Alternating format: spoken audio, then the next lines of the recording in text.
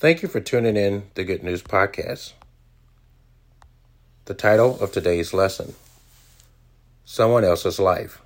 With the given exposure of a national to global stage presence, people living in this environment capture attention of others. Someone can be amazed on how much a person can know more about an individual but lack detail and understanding in their personal lives. If a person is not concerned about their soul, they will miss what Christ died for. The Lord wants you to value your soul in preparation of finding everlasting life. Time is very limited to decide on following Christ into his kingdom. Getting prepared is of utmost importance right now, while God is providing the opportunity of salvation.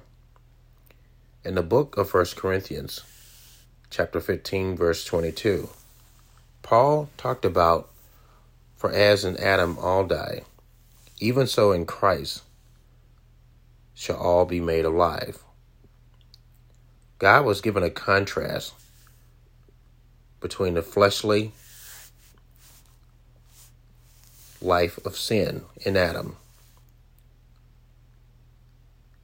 and Christ's sacrifice for us to be made alive in him for eternity. It's a stark reality that we must understand, that the Lord is the source of true life. And this earth is no more than our practice, our opportunity to get it right.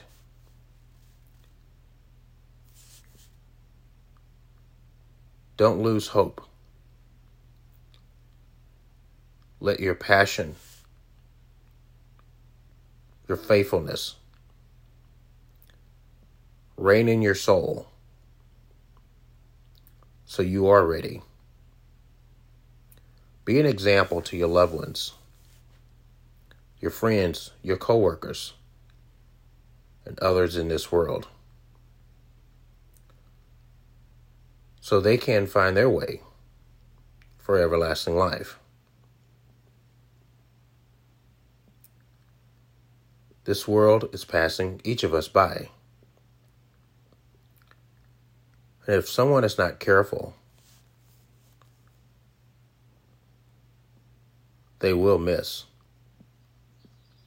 the opportunity for the kingdom. They will miss God's love, his presence in their life. Heaven is too important.